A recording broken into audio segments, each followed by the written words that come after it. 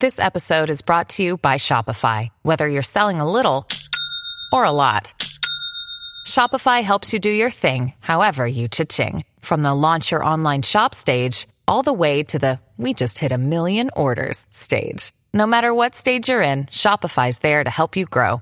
Sign up for a $1 per month trial period at shopify.com/special offer, all lowercase. That's shopify.com/special offer. Dear Sagittarius, as the moon is present in Taurus, it can cause an imbalance in your personal life. You might find yourself in stress and discomfort today.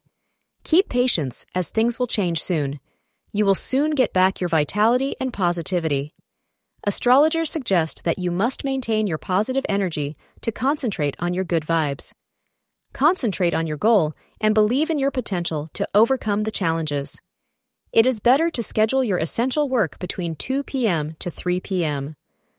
Also, try to choose anything in sea green to add more vitality to your positive energy. You may find yourself in an extramarital relationship. Stay away from temptation.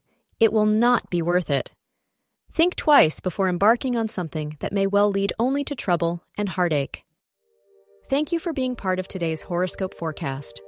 Your feedback is important for us to improve and provide better insights.